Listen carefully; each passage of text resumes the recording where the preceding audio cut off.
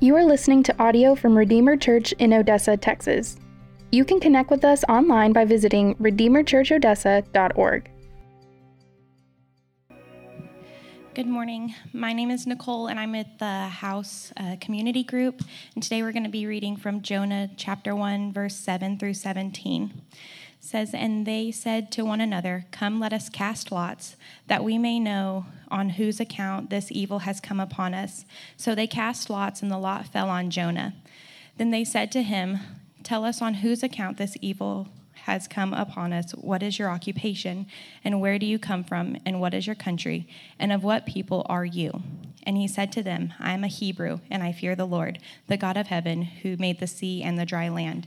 Then the men were exceedingly afraid and said to him, 'What is this that you have done?'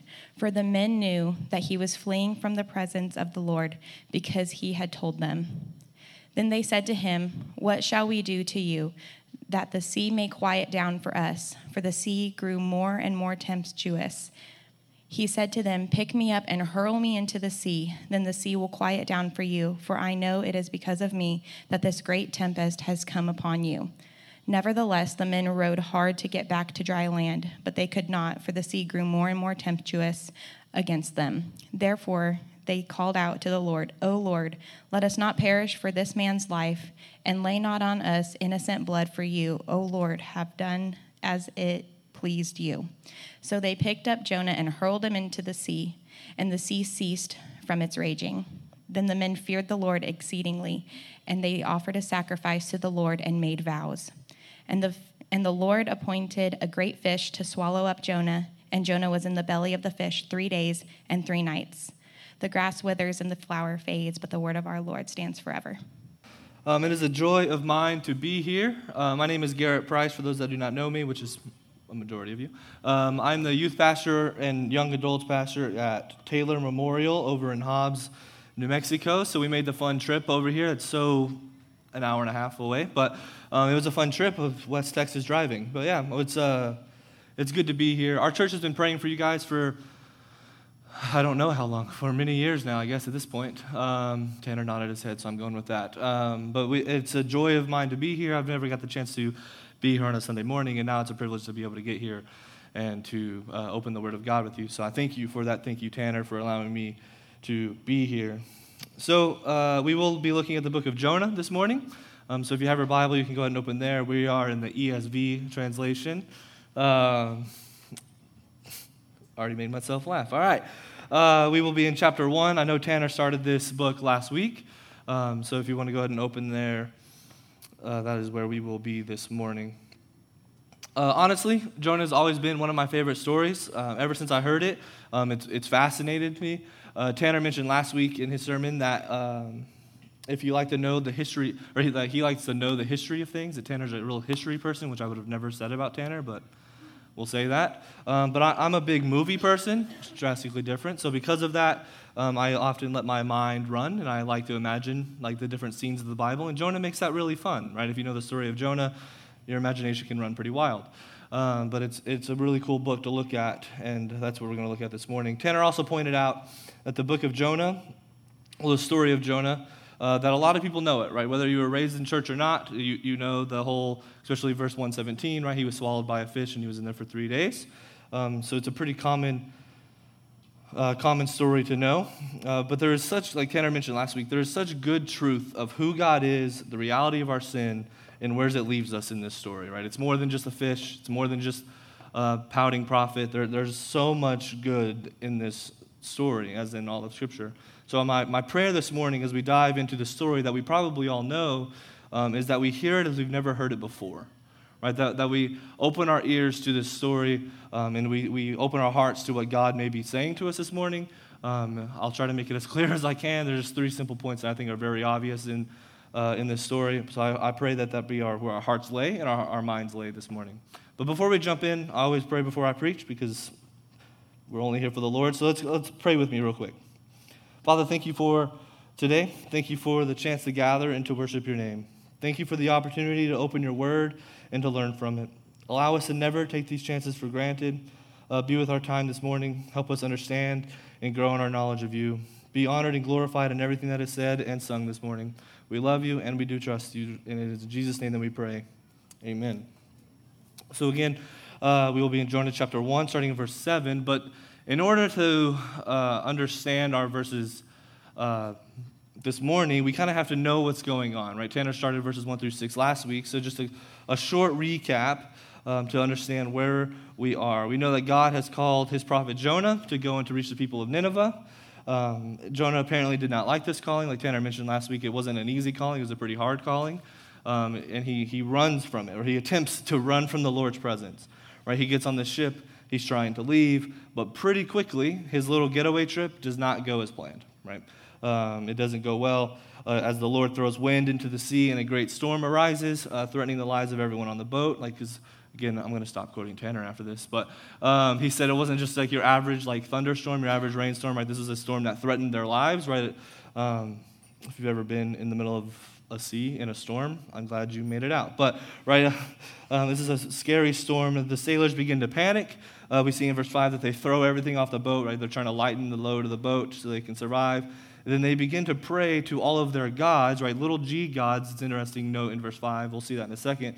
For help, right? Then they wake Jonah up and say, pray to your God, and that is right where we pick up this morning. Right in the middle of the storm, the ship's in danger, the sailors are doing all that they can to save themselves. We're going to walk through this verse by verse, and at the end we'll apply it to ourselves. So read with me, I know we just read it, but let's read it again, verses 1 through 13, for chapter 1, 7 through 13. The word of God says, and they said to one another, come, let us cast lots, so that we may know on whose account this evil has come upon us. So they cast lots, and the lot fell on Jonah. Then they said to him, tell us on whose account this evil has come upon us. What is your occupation? And where do you come from? What is your country? And what people are you? And he said to them, I am a Hebrew, and I fear the Lord, the God of heaven, who made the sea and the dry land. Then the men were exceedingly afraid, and said to him, what is this that you have done? For the men knew that he was fleeing from the presence of the Lord, because he had told them. Verse 11, then they said to him, what shall we do to you so that the sea may quiet down for us? For the sea grew more and more scary. This is what I get for changing translations. He said to them, pick me up and hurl me into the sea. Then the sea will quiet down for you, for I know it is because of me that this great tempest has come upon you. Nevertheless, the men rowed hard to get back to the dry land, but they could not, for the sea grew more and more against them. All right, that's what I do with our students. If we can't read a word, we make up a word that makes sense. So, this is where we are, right? Again, we're in the middle of the storm. They're trying to figure out how to survive. And like Tanner said last week, it's not a mediocre rain, it's a massive storm that threatened their lives. So we see in verse 7 that they decide to cast lots to figure out who's to blame, right? And I'm going to assume here that there has to be some divine intervention from the Lord to do this, mainly because the whole point of casting lots, which we'll talk about in a second, because I don't know about you, but I'm never in a storm, and I'm just looking around all right, whose fault is this, right? I don't know why that was their conclusion, who messed up? But nonetheless, they cast lots, right? This method was often used during this time, right? This word lot indicates that they were stones or pebbles that were painted or colored. Those gathered would throw them, they would kind of roll dice, essentially, is what we would do today. But if two dark sides landed up, the interpretation was, no, you're innocent. If two light sides landed, it meant you're guilty, or depending on what they were being used for. But the bigger part of all this is that this method was oftentimes used to discern the will of God, right? That they trusted that God was in control and that he would handle the decision that was made. It didn't just randomly happen to fall on Jonah, right? The Lord of the will showed that it was Jonah, right? We see this done in the New Testament. We see it in Acts 1 when they choose Matthias as a disciple to replace Judas. We also see it in Joshua, 1 Samuel, and other places.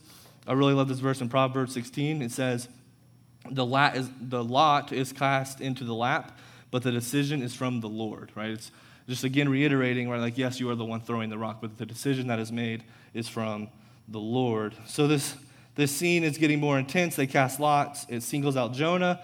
All eyes turn to him, right? Because as soon as you know the guilty party, clearly you all turn to him, what have you done? And that's what they do later. But my immediate reaction is, I want to know what Jonah's reaction is, right? Because as Tanner mentioned last week, Jonah is a servant of the Lord, right? This isn't his first time dealing with God, right? He's a Hebrew man. He knows the stories of the Lord. He's dealt with the Lord before. So surely he had some inclination in his head of like, I'm in trouble, right? Because if I'm in Jonah, I'm throwing that rock off the boat, and I'm not catching blame for that, right? Like, I'm not letting it become obvious that it's me, but he doesn't, and it's become clear that Jonah is at fault. So we see the sailors become pretty cautious of Jonah, and they begin to question him in verse 8, right? They ask again who's to blame, what his business is, where he's from, what country he's from, what people he's from. And these questions seem somewhat random at first, but we must remember that they know nothing about Jonah, right? Jonah just bought a ticket to a boat when he got on the boat, right? They don't know much about him. So essentially, they're basically trying to figure out, right, the summation of their questions, they're trying to figure out how much trouble are they in based on who Jonah is. Right? They're basically questioning what person or God did you make angry, right? They're trying to figure out what is all going on. A commentator explains their questions in this way. He says, tell us, because it is on your account that this calamity is ours, right? So essentially it is saying, tell us, who have you made angry, because this disaster you've caused is now affecting us, right? This is what they're asking him. So they wanted answers, and they wanted them quickly. So we get to verse 9, and interesting enough, this is where Jonah speaks for the first time in the book, right? He tells them a simple yet pretty complex answer. He identifies himself as a Hebrew, a term that they would have understood, as it was a common phrase to use for the Israelites. He also told them that he fears or worships the Lord, right, depending on what translation you read, but that word translates the same, that he fears, worships, and follows the Lord, the God of the heavens and the one who created the sea and the dry land. But it's really funny, there's some irony here. As Jonah says this, and he claims to worship and to fear the Lord, because he's only on this position because he's currently running from the Lord, right? It's kind of ironic. But then he goes on to explain who God is, right? Who God was, the God that he's claiming. And he's really trying to get them to understand how powerful this God is. Right? Because we have to remember during this time, people that were not Hebrew, that were not of the Hebrew people, they worshiped many gods. Like there were hundreds of little g gods, like these fake gods. They were chasing after all these fake gods. So Jonah's getting pretty specific on who they're actually dealing with, right? The one true God, right? And he identifies Yahweh, right? A lot of translations say Yahweh, a lot say God, the Lord. It's all the same guy. And as he identifies them as God of the heavens. So this term quickly points again to the one true God, the supreme deity, the Alpha, the Omega, the I Am, the God of the universe, the one true God of the Bible, right? The one true God of the Hebrew faith. This phrase, God of heavens, history note, because this is what seminary taught me to do, becomes popular in post-exile writing. We see it a lot in Nehemiah and Ezra, but we also see it once in Genesis 24. So this is a common phrase to describe God of the universe, right? God of the heavens, Lord of all. So then, if that wasn't enough for him, he says he's also the God that created the land and the seas, right? Not many people, only one person gets to claim that and rightfully claim that. So now he identifies God as the Lord of creation, right? Again, pointing to the fact that they were dealing with the one true God, the creator of the world, and the one who very clearly controls all things. Right? It becomes very clear to them that God is the one that initiated the frightful storm, and it really shows how much trouble they're in if you know any of the history of the Old Testament and all the things that God does, right? They're in trouble. So then we move to verse 10, and the situation gets a little more intense here, right? It is clear now that God is in control. Jonah confesses to them that he's running from the Lord. So the puzzle is like slowly being put together of like, what is happening? Why are we in this trouble? And then their question now becomes, what are we to do? Right? What are we to do with you? Is essentially the sailor's question. Right? Because it's become clear that this frightful storm, this scary storm, is divine judgment from God, right, on Jonah's actions. The one true God is now punishing his rebellious prophet, and the sailors are now suffering the consequences. So their question basically is, what have you done and how could you? Makes sense if you're in the situation, right? You've done nothing wrong, and now you're about to die in the sea. It makes sense. They realize the great mistake that Jonah's made, and as they're sitting there, the situation's getting worse. The storm is getting worse. They know Jonah is the issue, but they don't know how to fix it. And if you're in their mind, Jonah's probably, if I'm them, Jonah's the last person I'm asking for help, right? Because you put us in this situation, why would I ask you for help? But in reality, Jonah's the expert on how to talk to God here, right? Because these people, these sailors, these pagan sailors don't know Yahweh God, right? Does that make sense? So Jonah's the expert on how to handle and to talk to Yahweh. So they logically ask Jonah what to do in verse 11. In verse 12, Jonah gives them the answer. It's a pretty strange one, right? My dad's thrown me off a boat a couple times, but I've never told him to do so, right? I've never been like, hey, just throw me over and the sea will calm. It's kind of a random answer, but it's because Jonah seemingly understands that he's being punished, right? If you put yourself in Jonah's spot, he understands that he has disobeyed, that he's living in sin, and all those things, and the storm is just, again, divine judgment, right? And he thinks he knows his fate. But what's interesting is he never really repents right here, right? He never really asks for forgiveness or anything like that. He just kind of accepts it and just says, you know what, throw me in the water and it'll all go well for you, right? But really interesting note, and me and Tanner talked about this last week, right? Jonah does not see, and I think some people miss this, Jonah does not see the sea as the judge, right? He sees God as the judge using the sea, right? That's really important here, right? Again, just pointing to the fact that God is in control of all of this. So he tells them the solution. He throws them overboard. We move to verse 13, and the sailors apparently did not like this solution, right? Because if I'm them, I'm probably pretty quick at okay, and hoping for the best, right? But they don't, and we'll see why in verses 14 and 15. But they go and attempt to row back to shore, right? So Jonah tells them, if you want this solved, throw me over. And they're like, let's try to get back to the shore. Let's row back to the shore. And they know, because they know what will happen to Jonah, right, if they throw him over. Logically, you're in a bad sea storm, you throw him in the water. Not so great things going to happen to Jonah. They know this. And they don't want to be part of that, as we'll see in verse 14. So they try to row back. An interesting note here, and this was really interesting to me, a commentator notes this, that if they had any hope to row back to shore, it's probably because they were relatively close, right? It's not like they were just in the middle of the Atlantic Ocean somewhere, right? They were relatively close to have any kind of hope, which is, again, that's just how I like to imagine things. They can see, from me to the door, there it is, let's try really hard, and it just goes poorly. The word, maybe not that close, I don't know, I wasn't there, but that's not the point. The word row here literally translates to dig into the water. They were with all their might, digging against this storm, trying to get back to the land, but they fail, right? They're not going to overpower the storm, but more importantly, they're not going to overpower God, right? Because again, that's who's in control here. And what's interesting to me is that if they were that afraid of the storm, right, if they were that scared of the storm up to this point, saying this storm is going to kill us, this storm is going to end us, all those things, and Jonah claims that throwing him into the water would solve the issue, I myself am pretty quick, okay, I'm throwing him over, right? If I'm that scared. So why do they hesitate? Why do they try to solve it on their own? Because at this point, it's very fair to say that they feared God, they feared the Lord more than they feared the storm.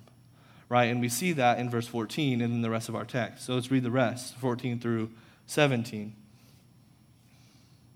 Therefore, they called out to the Lord, O Lord, let us not perish for this man's life, and lay not on us innocent blood, for you, O Lord, have done as it pleased you. So they picked up Jonah and hurled him into the sea, and the sea ceased from its raging.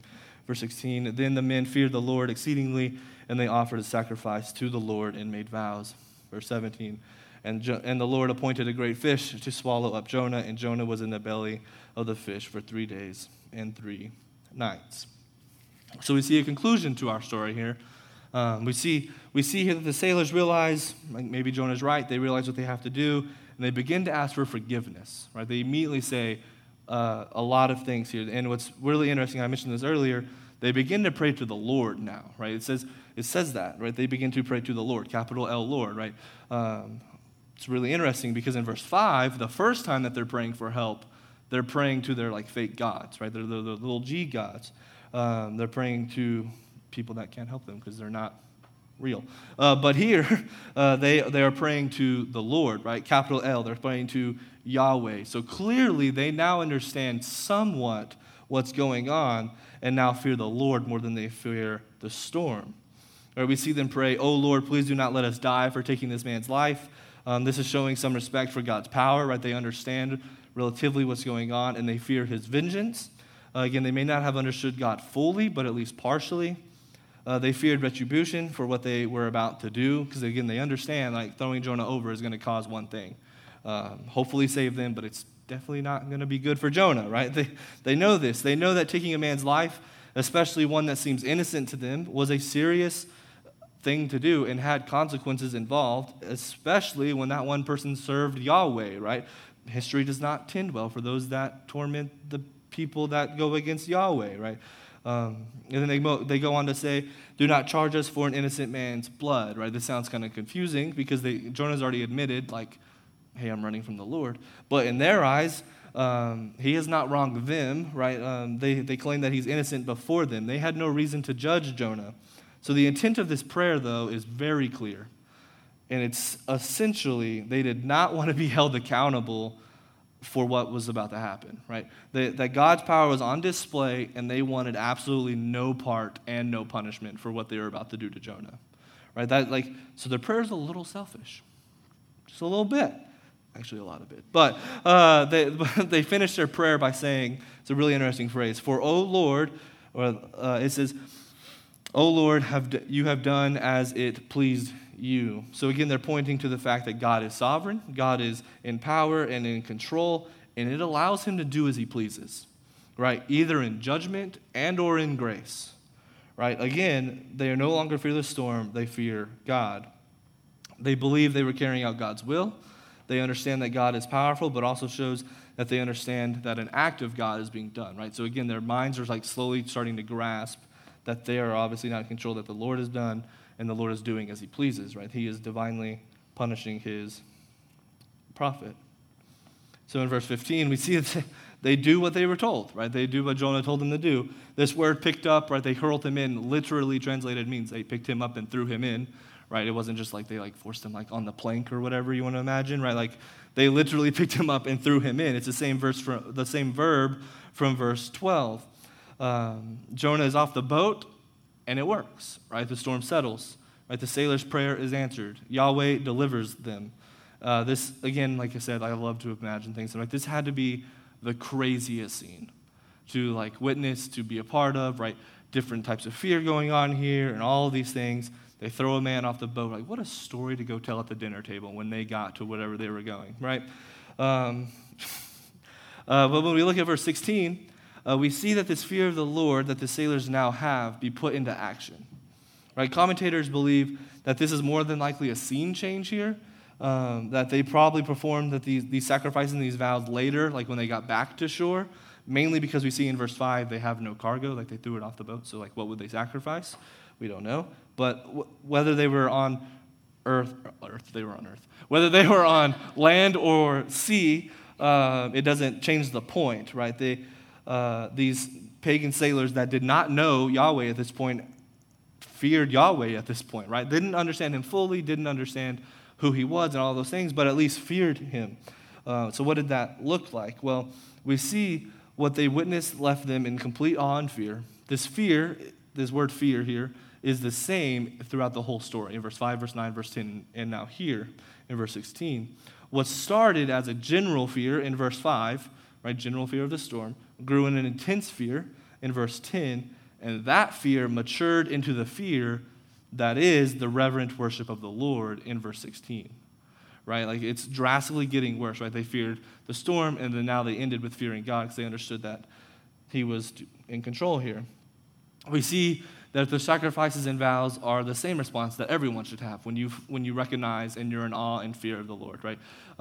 Thankfully, we don't have to sacrifice animals right here anymore. That'd be kind of weird. But we still sacrifice and we vow to the Lord, right? Just it's the same response when we understand that.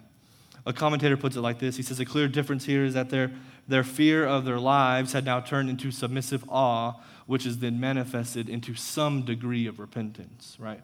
Because we also know which is then shown in the sacrifices and vows. Because another commentator points, and I really like this note, because we immediately start to think, well, are they saved now? Are they devoted Hebrews? a commentator points out that the whole book as a whole, like context of the book, does not point to the fact that they converted to monotheistic Yahwehism. I felt so cool typing that. Right? They didn't, like, essentially, they just added Yahweh to their list of gods to worship, right? They didn't, like, leave everyone. They just kind of added Yahweh. So it's not true 100% dived in faith. So we move on to verse 17, and again, this is the verse that everybody knows, right? If you know the story of Jonah, you know this verse, right? Jonah is saved from the water, saved from death, but by a fish, right? How this looked, I don't know. It's really fun to imagine. It's really fun to picture. I don't know. But the Lord provides a fish. Everyone thought Jonah would die if they threw him over, but God, like I said, points a fish to go and to swallow him, and he stays alive, and that's where we get the rest of the book. God's sovereignty is once again on display. Now the text does not give, I think some people get in trouble here, right? Some people get in trouble. The text does not give an incredible amount of details of what kind of fish, or how, like, he would survive inside. We like to picture that or whatever. But the point is, if God can throw wind, control the sea, and do all the other things that God has done up to this point, this is certainly not out of his reach, right? So the word fish here actually translates into the word Hebrew, meaning aquatic creature or huge fish, right? So this is why a lot of people assume or say whale. So it's at least not Nemo, like that Jonah's living in, right? It's a bigger fish. This word appointed or provided, depending on your translation, means to have ordained or directed, right? The same word is used, and you'll see this as y'all continue your walk through Jonah, used 4 times in the book of Jonah, all pointing to God in control, all pointing to the sovereignty of God and the power of his will being done, right? We see it here in chapter 1, verse 17, he appoints a fish. Chapter 4, verse 6, he appoints a plant to cover Jonah, gives Jonah shade. Jonah complains about the shade. Verse 7 in chapter 4, he appoints a worm to eat the leaf. And then verse 8, he appoints more wind, right? God is, again, clearly in control. And like Tanner said last week, the whole story of Jonah is essentially God's sovereignty, right? That God's in control, that he can do as he pleases, and all of those things. So our passage finishes with saying that Jonah was in there for 3 days and 3 nights. There have been many debates on whether it was actually 3 days or 3 nights, and if it was, why that long? We can talk about the many different beliefs later if you just want to, because they've been argued for hundreds of years. But it doesn't change the difference, right? It doesn't change the point. So there's a lot of different beliefs about this. But a commentator says like this. He states, the phrase 3 days may have different connotations from the Old Testament, right? It connects to a lot in the Old Testament and other writings. But there is no compelling evidence to disbelieve the literal time span. Jonah was more than likely in the fish in actual 3 days and an actual 3 nights. This same writer goes on to say, the major point is that God, through a fish, could sustain the pouting prophet during crazy circumstances and then replace him, as you'll see in chapter 2, return him to the place where he could renew his commission to serve. Right? God, again, is in control. He used the fish as an act of grace to save Jonah from death. And another commentator, this is a really cool example here, he says, the wording here suggests all the more strongly that a fish represented actual divine rescue. The fish was an act of grace. The same commentator says, here's a modern example, because it's hard to picture a fish swallowing a person. This is a modern example. He says, imagine an avalanche buried a climber under several feet of snow. Rescuers dig him out alive. Then one rescuer states, he is lucky to be alive. We thought he was 6 feet under. The phrase 6 feet under can have its literal sense that he was 6 feet under snow, but can also, as in Jonah, be a cliche for dead and buried, right? So it's more than likely a literal 3 days, but it definitely has connections pointing to the fact that God shows him grace and rescues him from his fate, which was death, right? And then not to mention Jonah being in the fish for his length of time is a very clear connection and metaphor and foreshadow of Jesus in the tomb, which is what we'll talk about right now. So I know that's a lot of information. Jonah is a really interesting story. A lot of stuff goes down in the book of Jonah, and again, I hope you enjoy the walk through Jonah. But again, I think there's 3 major things for us to take away, because you could be asking the question of, Garrett, why do I care about some dude that was swallowed in a sea a long time ago? Well, there's 3 major things on display here. The first one is that God is clearly sovereign over all, and all being all. Because our students like to question, does all include, and it names like 20 different things.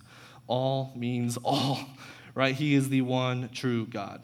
God's power is on display the entire time. He controls the weather. He controls the sea. He controls a fish. He controls everything, right? His power over things, and he can, again, do as he pleases.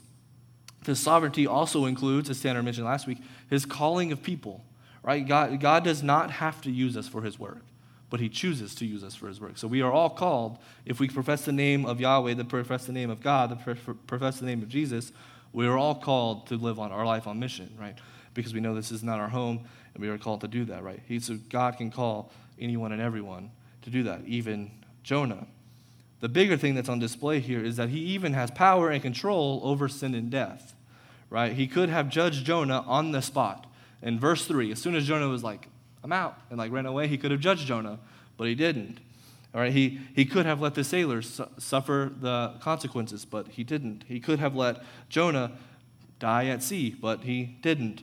Right? The Lord is rich of mercy and grace, and and this is true in his character and all of those things. He is truly sovereign over all things. The God of the Bible, the creator of all things, the good Father, the King of kings, whatever else you want to give him, the one that's slow to anger, everything else you want to give him that's right, let me say it that way, and is full of grace, and the one that is full of grace and mercy is the one true God, and he has all power and in control of all things, right? One of my favorite lines from any song that I listen to is, you have no rival and you have no equal, right? That is a absolute truth of who God is, right? The God of the Bible, the God that we confess in.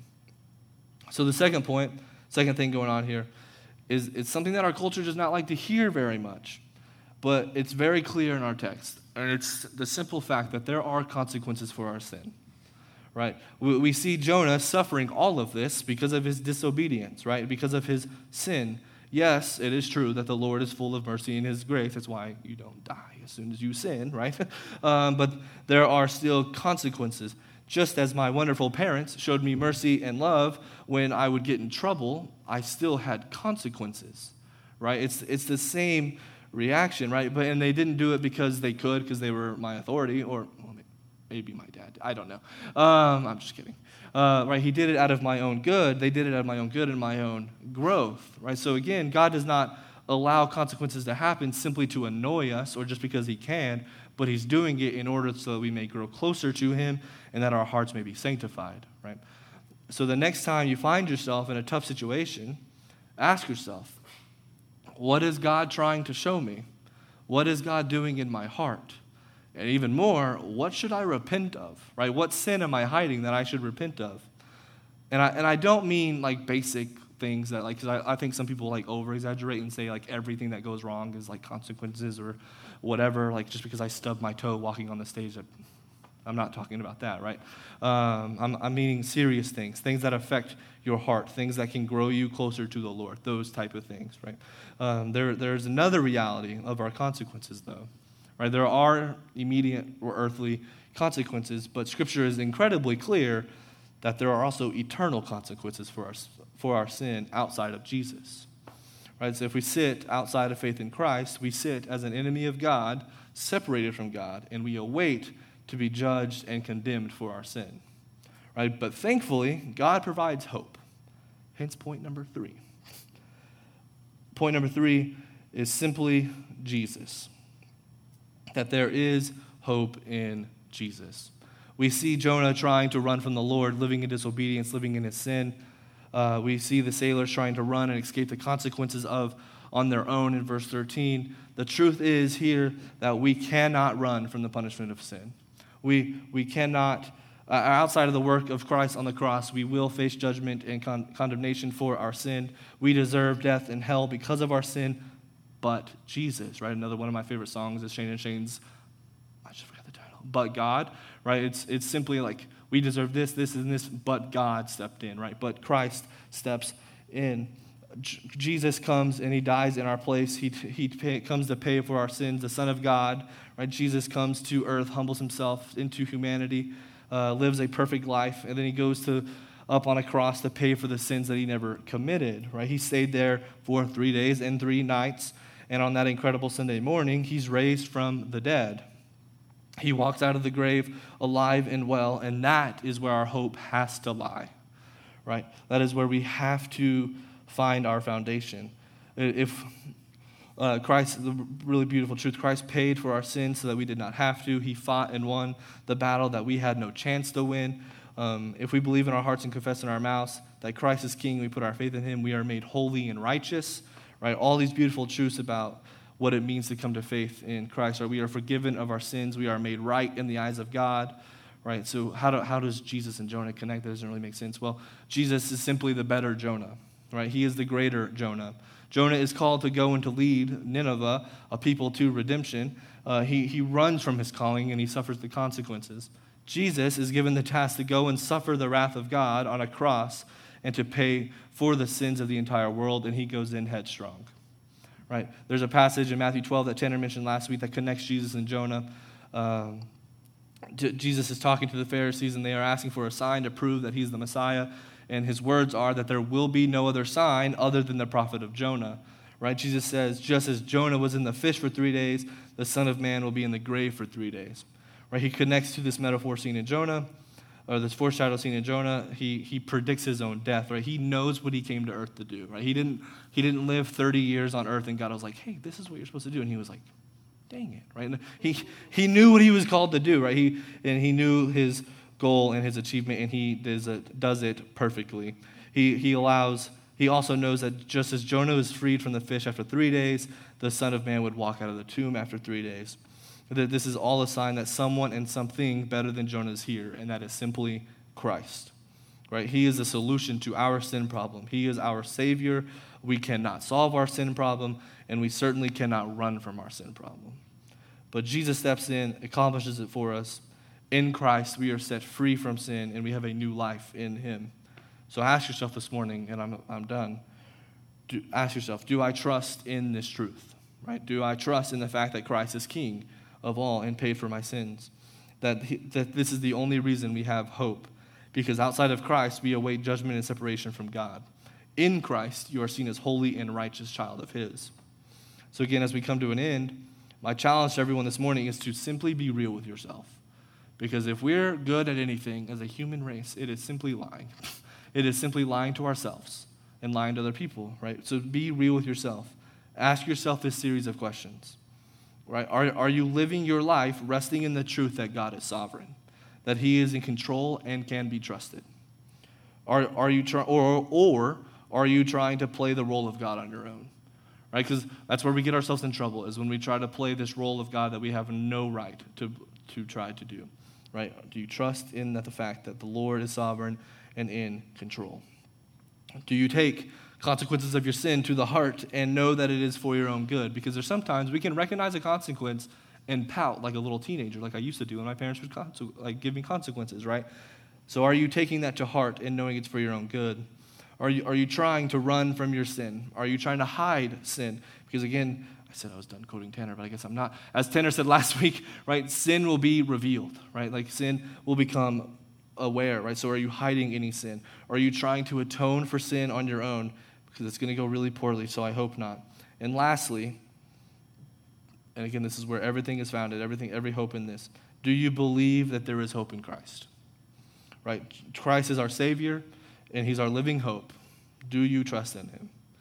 So my challenge is to let us all trust in that fact, that God is in control, very obviously seen in Jonah, that he loves us and he sanctifies us, clear in Jonah, and that Christ is our living hope and our only answer for all areas of life.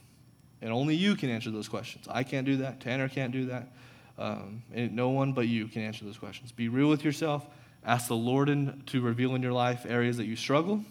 And let us all live honoring and glorifying lives for the Lord, doing it all in Christ's name. Because without Christ, we are simply lost at sea in a storm that we cannot get ourselves out of, just waiting to be judged. Let's pray.